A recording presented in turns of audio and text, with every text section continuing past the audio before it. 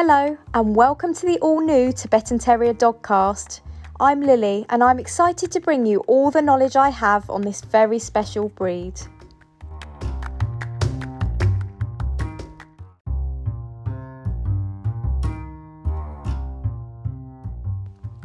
Today I will be talking a little bit about my background and how I grew to love this breed in particular.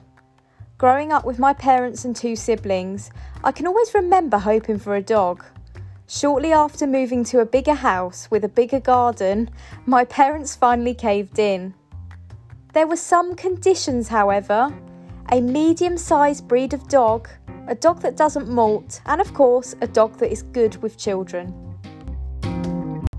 I don't particularly remember myself and my siblings having a choice in the breed. I particularly remember my mum browsing the internet one afternoon. She turned the screen towards me to show me the breed she was considering. I seem to recall my 9-year-old self recoiling in uncertainty. I'd always somewhat been inspired by those neat and playful Andrex puppies that you still see on the toilet paper advert. Being honest, what my 9-year-old eyes saw on the screen was a scruffy version of Chewbacca. Of course, now being 25 and absolutely besotted with the breed, I regret even entertaining that thought. Being so desperate to have a furry friend, myself and my siblings all jumped at the chance to book a viewing to see the puppies. I remember the breeder living a significant distance away and having to wait very patiently for the day to view the puppies. But you will not believe what happened next. Those of you who know enough about this breed will know how rare they are and how you don't see many of them around. Fellow Tibetan Terrier owners, I'm sure you'll relate to me when I say that I go absolutely crazy when I see another one, or when I am approached excitedly by another TT owner to ask if I have the same breed. Anyway, one Saturday morning before viewing the puppies, my dad had ordered a large delivery of cement for an extension on our new home. My dad and the man who delivered the cement got chatting, as you do.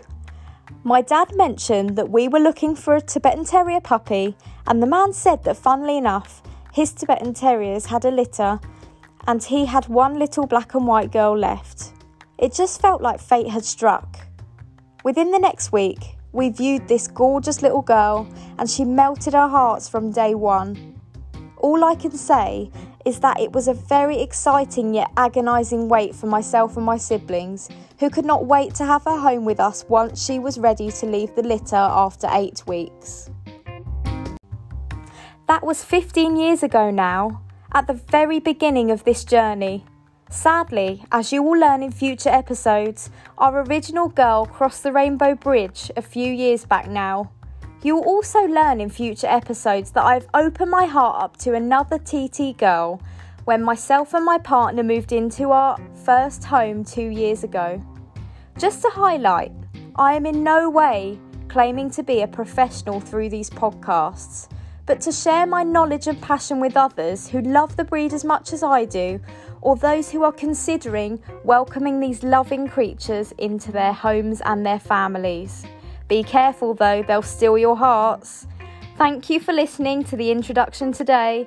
I hope that you'll stick with me on this journey. Take care and keep your eyes peeled for episode 2 of the TT Dogcast, which will delve into the history and the origins